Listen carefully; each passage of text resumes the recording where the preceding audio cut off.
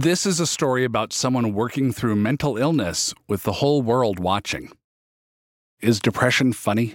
Yeah, I think it can be. I think that it definitely can be. I think that lately I've been thinking of my OCD as somebody in my head and my depression as well as someone in my head that's just, people who like really try to shock you, but are just end up coming across as really boring. You're the worst and you're terrible and you suck and everybody hates you forever. And I'm just like, wow, like who pulled you out of like a 2002 Hot Topic? Okay. Like, yeah, it's like this teenage edgelord in my brain, And I think when you can think of it like, what if you do something terrible? Like, what if you light the house on fire? It's like, I'm not going to do that. Why are you making me think of that? That's stupid.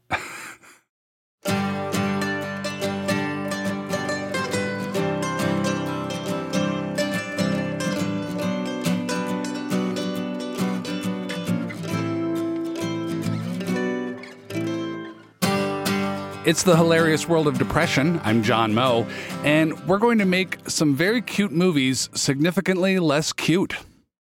I'm Mara Wilson, and right now I am in LA. Mara Wilson is a writer and actor, and she looks different and sounds different than when she was a famous movie star, acting in movies like Mrs. Doubtfire with Robin Williams. Look at that face. You remind me of Stuart Little, one of the most honourable creatures in all of literature. Do you know that book, Stuart Little? Yeah, it's one of my favorites. Oh, mine too. Or Miracle on 34th Street. Brian, you know what? I know. Know what? A secret. What secret? Santa Claus. I've known for a long time. He's not real. Or playing Matilda in Matilda. Adopt me, Miss Honey. You can adopt me. Look, I don't have time for all these legalities. 1 second, Dad. I have the adoption papers. What? Hey, where'd you get those? From a book in the library. I've had them since I was big enough to Xerox. Mara was a big star, very skilled actor, too. And I remember it was fun to watch those movies because she looked like she was having fun. Yes, sometimes it was. I don't know. There were a lot of really dark times, too, because I had a lot of issues with mental health. But it does seem kind of surreal to me sometimes, the things that I went through. And I think it was hard for me to accept a lot of the things that I'd gone through and sort of understand how cool they were. You have to understand that I have really bad imposter syndrome.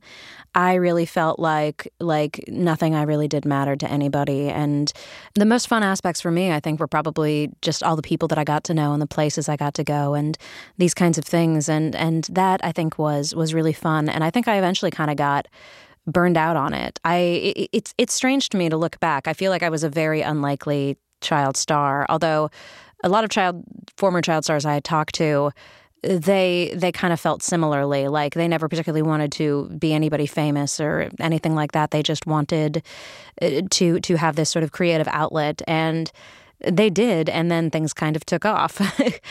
So it's a weird, complicated thing, and I feel extremely grateful for it. And I had so many wonderful opportunities, but I do think it took me a long time to sort of embrace that all and to understand how fortunate I was. Mara grew up in Burbank, California. There are TV and movie studios everywhere in Burbank. It's like the auto industry if you're growing up in Detroit. When she was a baby, Mara, her parents, and her siblings got a unique opportunity.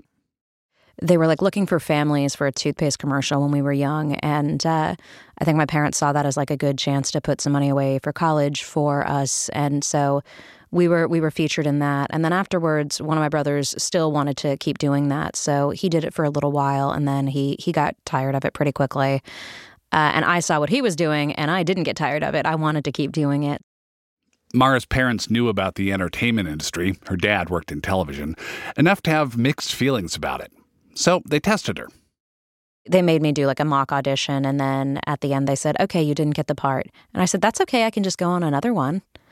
And they were like, okay, well, she's a bit more resilient than we thought, because I was a very anxious and sensitive kid. I think that a lot of times people assume that if somebody is anxious and sensitive, especially as a child, that they must be very introverted, that they must be very sad all the time, that they must be like this. And no, that was the thing. I didn't have the mixed blessing of introversion and shyness to kind of keep me from, my own anxieties and social phobias. No, I was alternately, I was either a sweet, positive child, or I was, who wanted to befriend everybody, or I was this crying, anxious mess. And that, I think, made people very confused because I didn't seem to, have a shy bone in my body.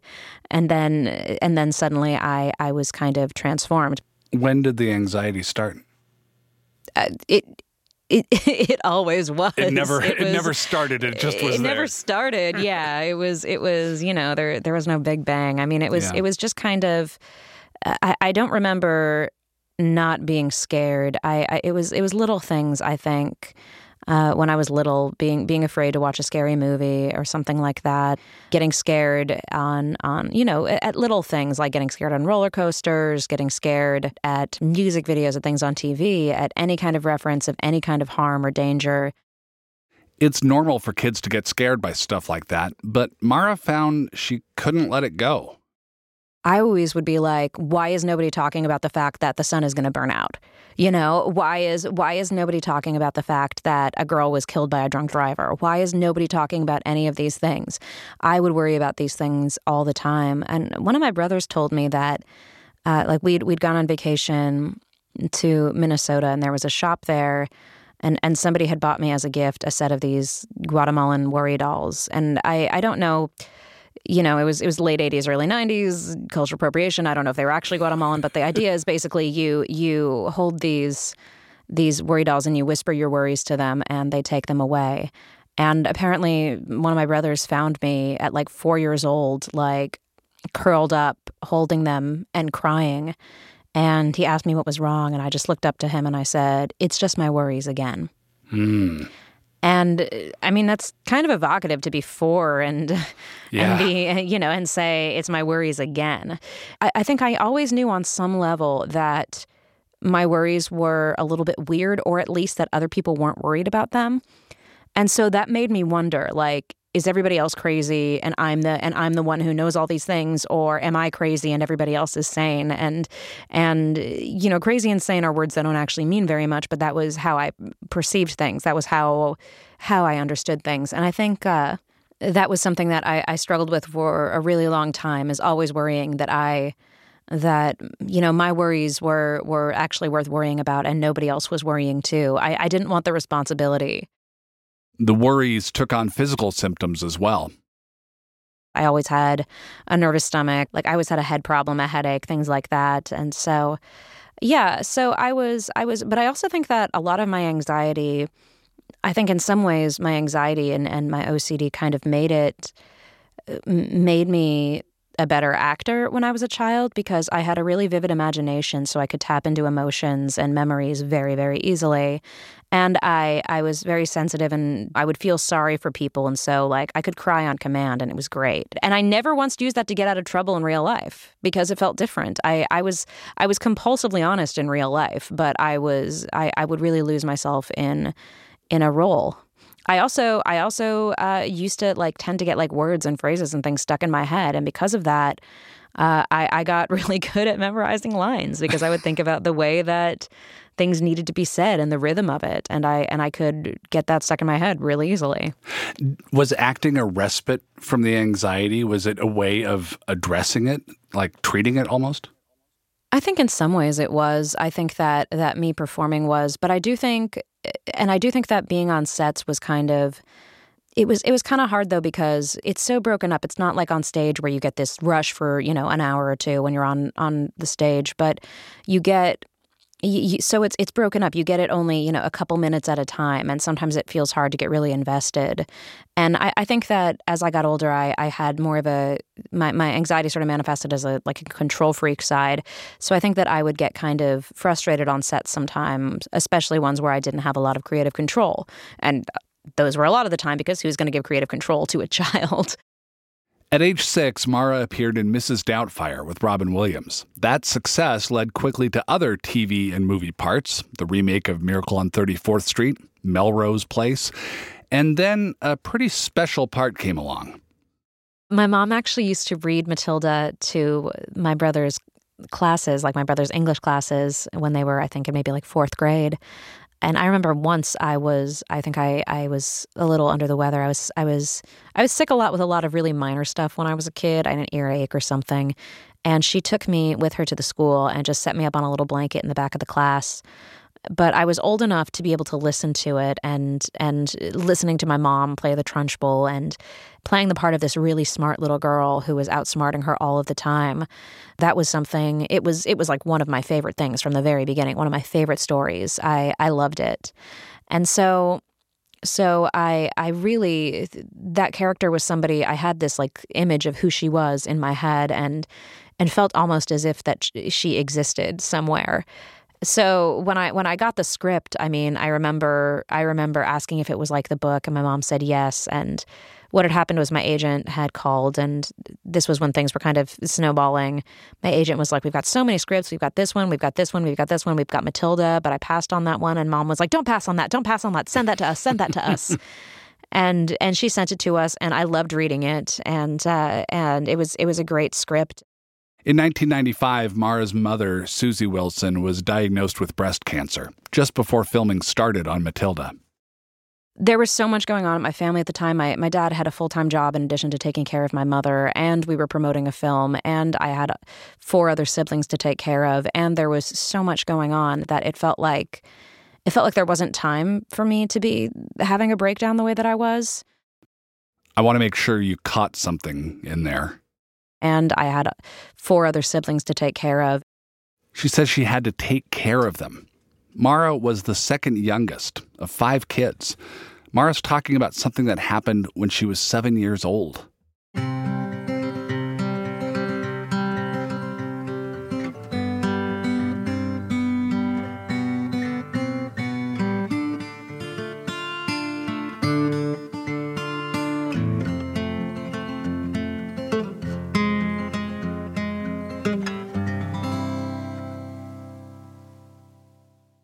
Mara had developed obsessive-compulsive disorder when her mom got sick.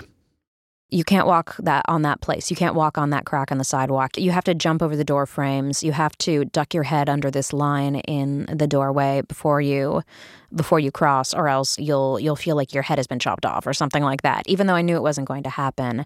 So there were a lot of times where I would run across the house and I would like be doing these like tour jetés across the living room floor because I was afraid to step on certain cracks. Or, compulsions are actions. They're things that you do. And, I would take multiple showers a day.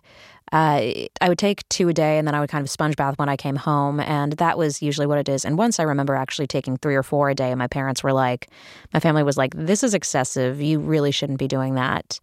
And I felt weirdly ashamed, but I didn't really know what to do about it. And the hand washing was a big thing for you too, wasn't it? It was, yeah. I would wash my hands so much, and I carried around hand sanitizer all of the time. I once went through a bottle of hand sanitizer in an evening, just because I felt like my hands weren't clean enough, and I just needed to put it on more and more and more. And and my hands were always red and chapped and bleeding, and they always hurt. And we would put ointments and creams and all kinds of things on them, but nothing would work.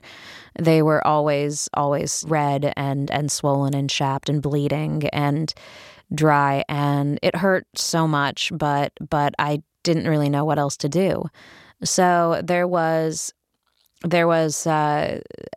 something that I really, those were compulsions that I really struggled with. Compulsions or actions. There were other things too, like saying certain things or not saying certain things. Or if I sang this song, I would have a good day. If I sang this one, I would have a bad day. Sort of looking for patterns in everything. I had good numbers and bad numbers. First it was the number 5 was bad. Then it was the number 8 was bad. Those OCD symptoms were happening all through the filming of Matilda. When you watch that movie, that's what's going on with that young actor. Matilda is kind of a modern classic. Confident kid with magic powers sticks it to the people who tried to hold her down. But despite what was going on with her mental health, Mara remembers the shoot fondly. She says Danny DeVito, who directed and starred in Matilda, was tremendously caring, as was his wife, Rhea Perlman, who acted in the movie. Susie Wilson died between the time shooting was completed and the film's release. Matilda is dedicated to her.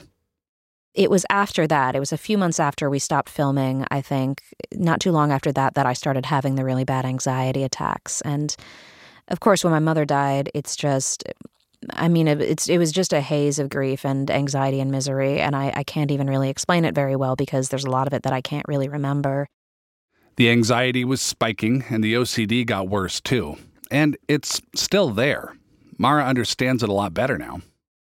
As I got older and as I got more treatment, it became more about obsessions. And obsessions are these sort of the intrusive thoughts that get stuck in your head. What if something terrible happens? What if I do something terrible? And that kind of getting stuck in your head and you sort of wrestling around with it, that is something more that I have now. You know, what if I say something awful to a friend of mine? What if I hurt their feelings? Mm-hmm. What if I do something stupid and terrible? What if I jump off a building? What if I hurt somebody? And there's also a lot of misunderstanding about what OCD is. So people will say, I have thoughts that I'm going to kill myself. I have thoughts that I'm going to hurt my husband. I have thoughts that I'm going to molest a child. I have thoughts that I'm going to set fire to a building. And people will be like, oh, that person's an arsonist. And it's like, no, they're not. They're not an arsonist. They're not a child molester. They're not a war criminal. It's just that these are the thoughts that get stuck in their head. Yeah, intrusive thoughts that start to loop. Yes, exactly. And the very fact that they're afraid of them and that they don't like them, that is something I think that shows that they're not going to do these things. People with OCD don't do these things. Yeah. So it's I think that's something that people kind of don't really want to be or don't really understand or don't really want to face. I feel like there's a few people out there, like I know Maria Bamford talks about like, what if I'm a genocider? Mm-hmm. and what if I have to go to genocide jail and then I genocide everybody in the jail? There are people who talk about it, but it's still kind of pushed off to the side. It's still very misunderstood. So at this point, Mara Wilson had been experiencing an anxiety disorder for years, had a worsening obsessive-compulsive disorder. She had lost her mother, and she had starred in 5 movies. She was not yet 10 years old. More in a moment. The Hilarious World of Depression is supported by Health Partners and by MakeItOK.org. Make It OK is a campaign to start conversations and stop the stigma surrounding mental illnesses. Not just depression, all kinds of mental illnesses. We enjoy having some laughs on this show. It's a way of dealing with depression, a way of demystifying it a little bit, make it not so scary. But let's not kid ourselves. This is a serious illness.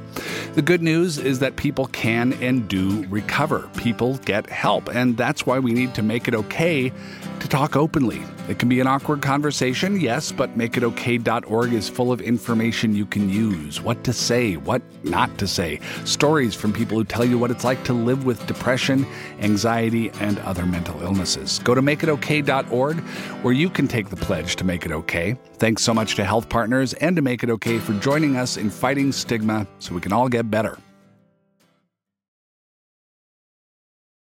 Back with Mara Wilson. When last we left her, she had been through a lot in her life, in her mind, and in her career. Soon after Mara's mother died, she went off to shoot a film called A Simple Wish. She plays a girl who tries to get her fairy godmother, played by Martin Short, to help her dad get the lead in a Broadway musical. Oh, you're unbelievable. Can't you even admit it? Admit what?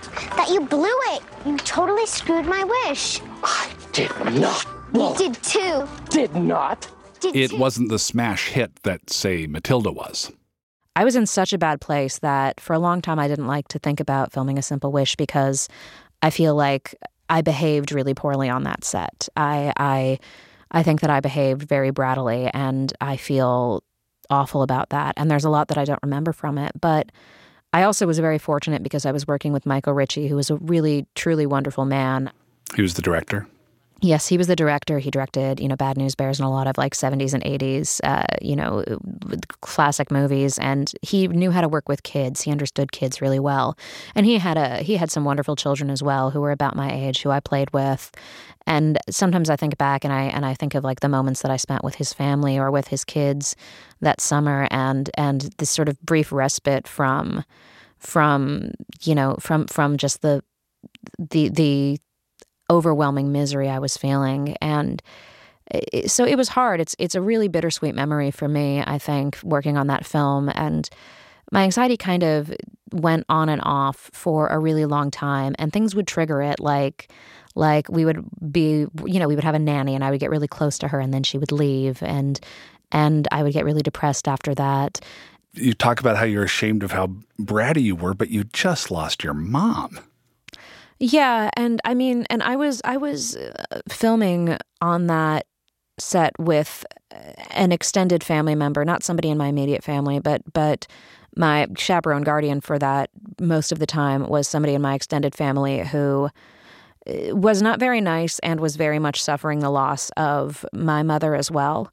And so I think that just kind of made everything worse. Like, I was much worse when I was around that person. And they were a guardian, but they were acting just as immature, if not more so, than I was. Yeah. And so I think that was really, I really, there wasn't really much that I could do. And I do think now there's a lot of people that I want to reach out to. There's friends that I would refuse to see because they'd set off my anxiety in some way. And I still feel deeply ashamed and wish I could explain to them what was going on. And in my experience, like, I recently reconnected with Francis Capra, who played my brother in A Simple Wish, and we had this talk, and I told him, I'm sorry, I was going through so much stuff at that age, and because we had this sort of love-hate relationship, and it was kind of brother-sisterly, actually. And I remember, and he was like, no, I was too, I was pubescent, I was a show-off, I was this and that. And I told him, I was like, I'm really sorry, and I wish that things had been a little easier for both of us. And he was like, yeah, but I'm always going to love you as my sister. And I was like, and I'm always going to love you as my brother too. Like, it was really, it felt so nice to have people be like, no, you were going through things, you were fine. Yeah. And understanding that. And I also reconnected with Michael Ritchie, who unfortunately passed away. His family, I've reconnected with his daughters, and they were so welcoming and so forgiving and have so many happy memories of the times we spent together, that it really reminds me that maybe I wasn't as bad as I thought I was. Maybe other people understand. And that, I think, is something that makes me want to tell other people out there, mental illness, it's not an excuse, but it is an explanation. Sure. And that, I think, is something important. And I think people are going to be far more understanding than you think. So on this season of our show, we're trying to shed some light on the conditions that go along with depression. Depression is rarely a solo artist. It's usually part of a band. That was the case with Mara Wilson, too. Depression kind of came as and it always has been sort of almost like a side effect of my OCD, just because OCD is so draining and exhausting.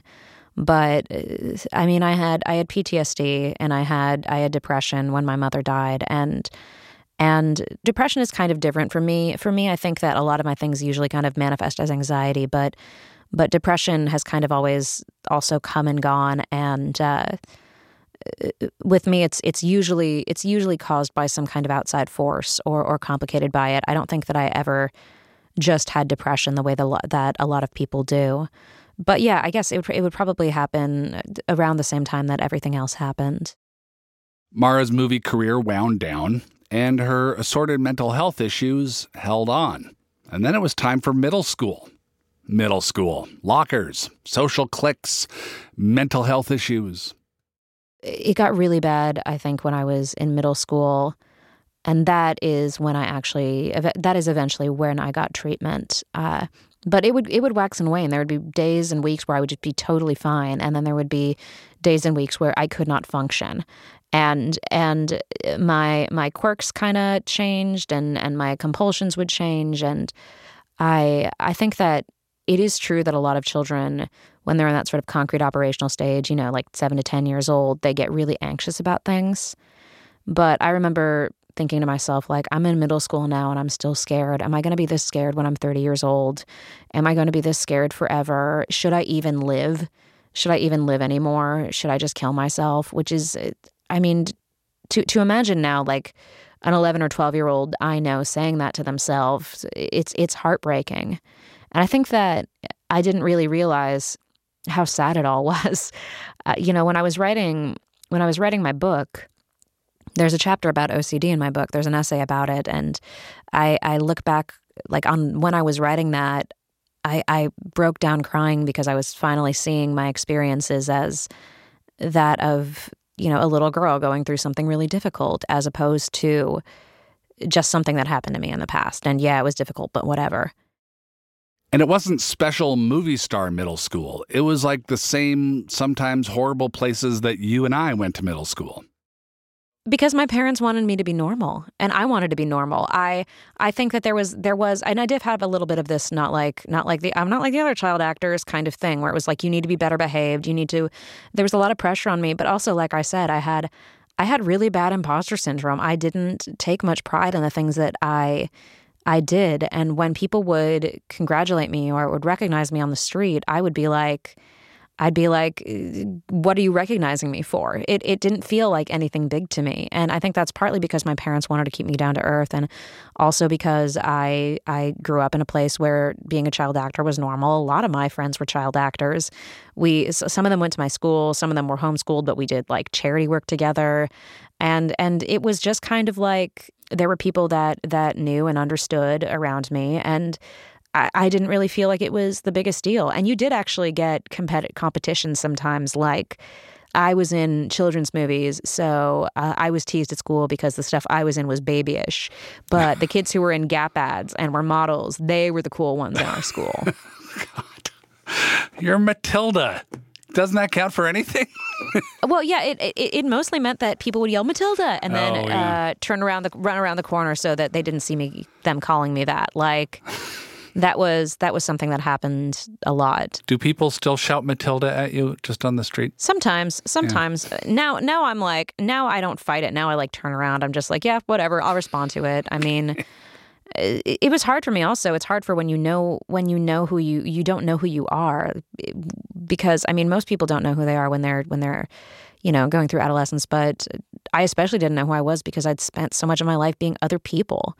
And I felt like I was being mistaken for Matilda, and I didn't really feel worthy of that because I felt like Matilda was much smarter, much braver than I was. And I felt like if anybody ever really knew the real me, who is scared and angry and sad all of the time, they wouldn't want anything to do with me. So I struggled with that for a really long time. I felt kind of like I was living in Matilda's shadow. I read a quote recently from Carrie Fisher who said that she used to struggle with the idea of Princess Leia, but she feels like the two of them kind of became one over time. And that's kind of how I feel too.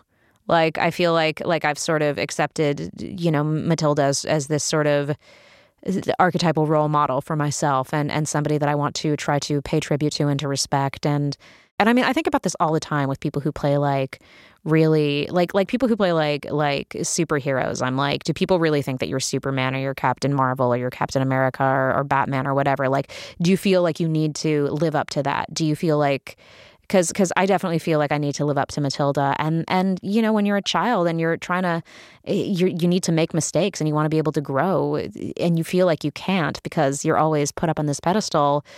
That's really, really hard. I also think it's probably why a lot of the first people I dated were either child actors or had never seen Matilda. Do you think your mental health would have been any different today had you never gone into acting at all? Yeah, I think it would be. I think that from a practical standpoint, I think that I'm very privileged because it allowed me to go to a boarding school for the visual and performing arts that I really loved. It allowed me to go to a very expensive university where I was in a wonderful program, Playwrights Horizon Theater School. And it allowed me to, when I was struggling through the recession, to at least have like a cushion there. I mean, I'm not a billionaire, and I'm never going to be. I don't like the idea of billionaires, but I'm not super wealthy. I'm not any of these things, but I am able to have a life for myself on my terms, whereas a lot of people I know are not. But I do also think there's other things that, I do think like my body dysmorphia would be less of an issue if I hadn't been in Hollywood, because I wouldn't have been judging myself against what critics said and what media people said and what press people said and what random strangers on the internet said, because nobody would know what I looked like. I would just be, I would be just a normal, average-looking person. It wouldn't be disappointing to people that I'm not a supermodel, And that's something that, whereas now, like, I feel like I meet people sometimes and, if they just see me out and about in a regular day, they're disappointed that I'm not tall and beautiful and all of these things, that I look just like an average person. And I feel like I'm disappointing them. And that makes me sad because my appearance is my business. And also, like, I'm a lot of other things. Why do I have to be unnaturally beautiful too? That's not what I do. That's not what I have to be. And I think everybody has a past like that. Everybody's like, oh, this terrible thing happened and I'm sad that it happened, but at least it made me a stronger person, or at least it made me a little bit more wise about the world, or things like that. That's something, that's something I encounter a lot with other women who lost their mothers, or other people who've been through anxiety or trauma or something like that. They wouldn't ever want to go through it again, but they're glad for the things that it taught them.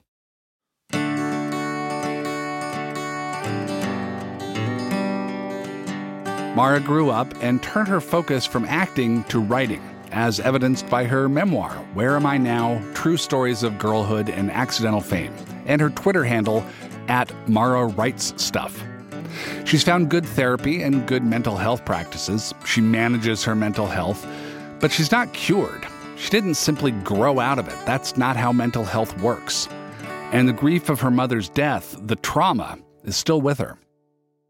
I mean, I've heard of that analogy, or that allegory of it's a ball in a box, and there's a ball bouncing around a box, and there's a button on it, and the ball is going to press that button.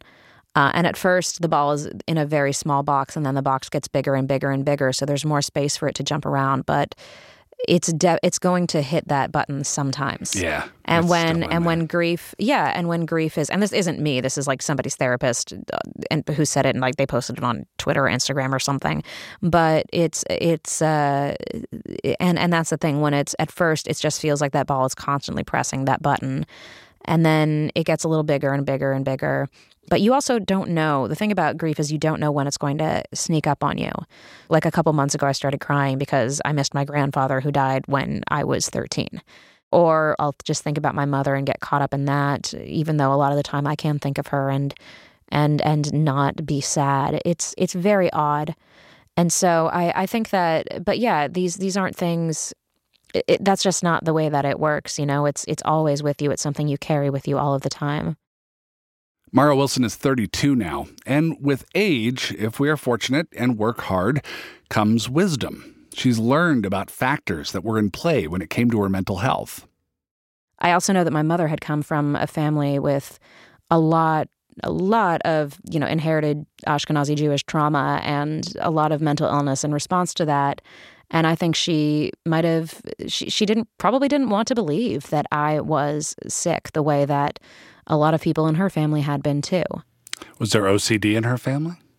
I don't know if there was. I mean, on the other side of the family, we have a lot of trauma and sad stories from Ireland. Sure. So a lot of poverty and depression on that side of the family, and a lot of on the other side of the family, there's a lot of bipolar disorder and things like that. So a lot of mood disorders and such, and a lot of people kind of being told to get over it and having to just kind of get through things, and then it all kind of coming up later.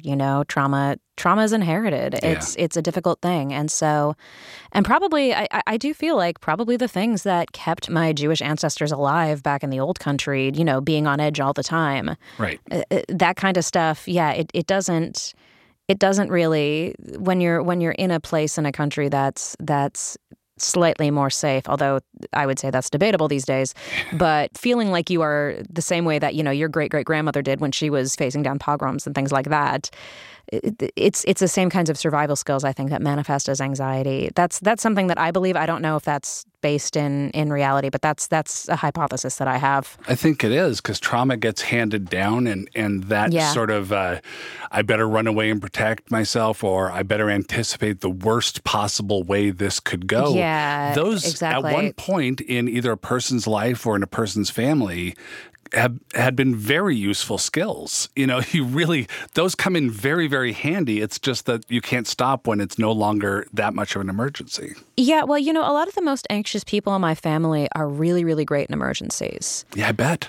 My sister is pretty anxious too, and she's worked as a live-in caretaker for an elderly woman with dementia. And she takes care of her so well. And when there's any kind of health issue, she is just totally takes care of it and is very good and very relaxed and very able to do that. But then on a normal day, she and I will both be really anxious about something. And I'll have to remind her, you're doing something that's really scary, that's really hard to do, that can involve a lot of emergencies, and you do it really well. I have to remind her of that and that she has that gift. And I think that that's something that a lot of anxious people have. I mean, I've known a lot of anxious people who worked as EMTs or emergency room doctors or things like that. Or I know one guy who does a psych admittance at ERs, and they're all very anxious people. But when it comes right down to it, it's almost as if when an emergency happens, they're stepping up and going, okay, this is what I've been preparing for all of my life. Right. My metabolism is already up here, so exactly. I'm right. Just drop me in. Today, Mara does all kinds of things, even a little acting. She appears on the podcast Welcome to Night Vale as the faceless old woman who secretly lives in your home. She plays a spider on BoJack Horseman, and here she is on Big Hero 6, the series, as a tech billionaire.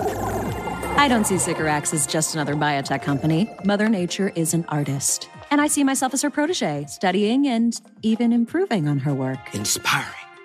I favor a holistic approach to Mara says she's open to doing more acting work. She likes acting, but she's unwilling to throw herself into the profession as her only thing. I think that being in acting again would kind of destroy me. It would kind of make me miserable. And I think that that's something that people don't really realize is I don't want to do that again. I don't want to have to put myself through that constant rejection. That constant rejection didn't matter to me when I was a child, and it wouldn't be paying my bills. But getting that constant rejection now would be really frustrating and really upsetting. And I don't like the idea of having to change who I am too much. I don't like the idea of having to have a ton of cosmetic surgery or having to always lose weight for a role and having to always do this and having to always do that and change myself. I don't want that to be a thing. So I think that it's better for my mental health if I don't.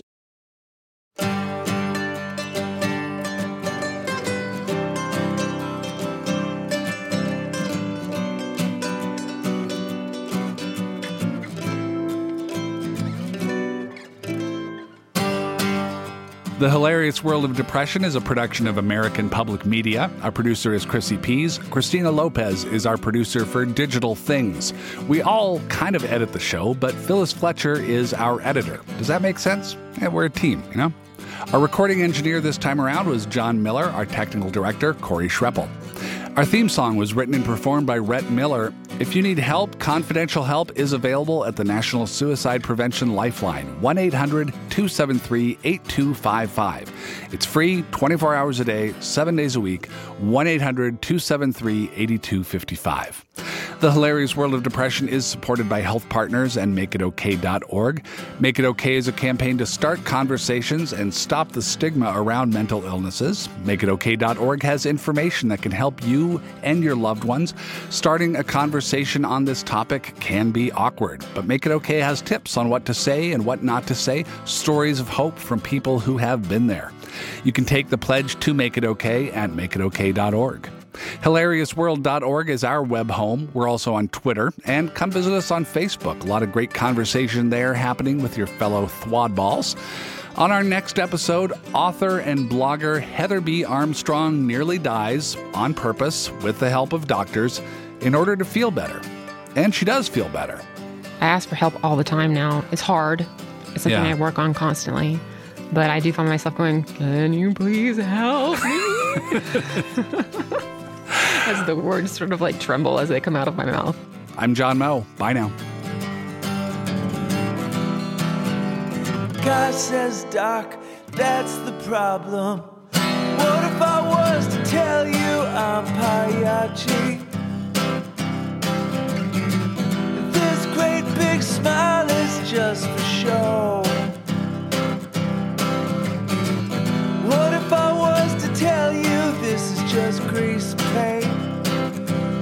say I'm a hopeless case? Say it ain't so. Would you say I'm a sad clown? Tell me something I don't know. Would you say I'm a sad clown? Tell me something I don't know.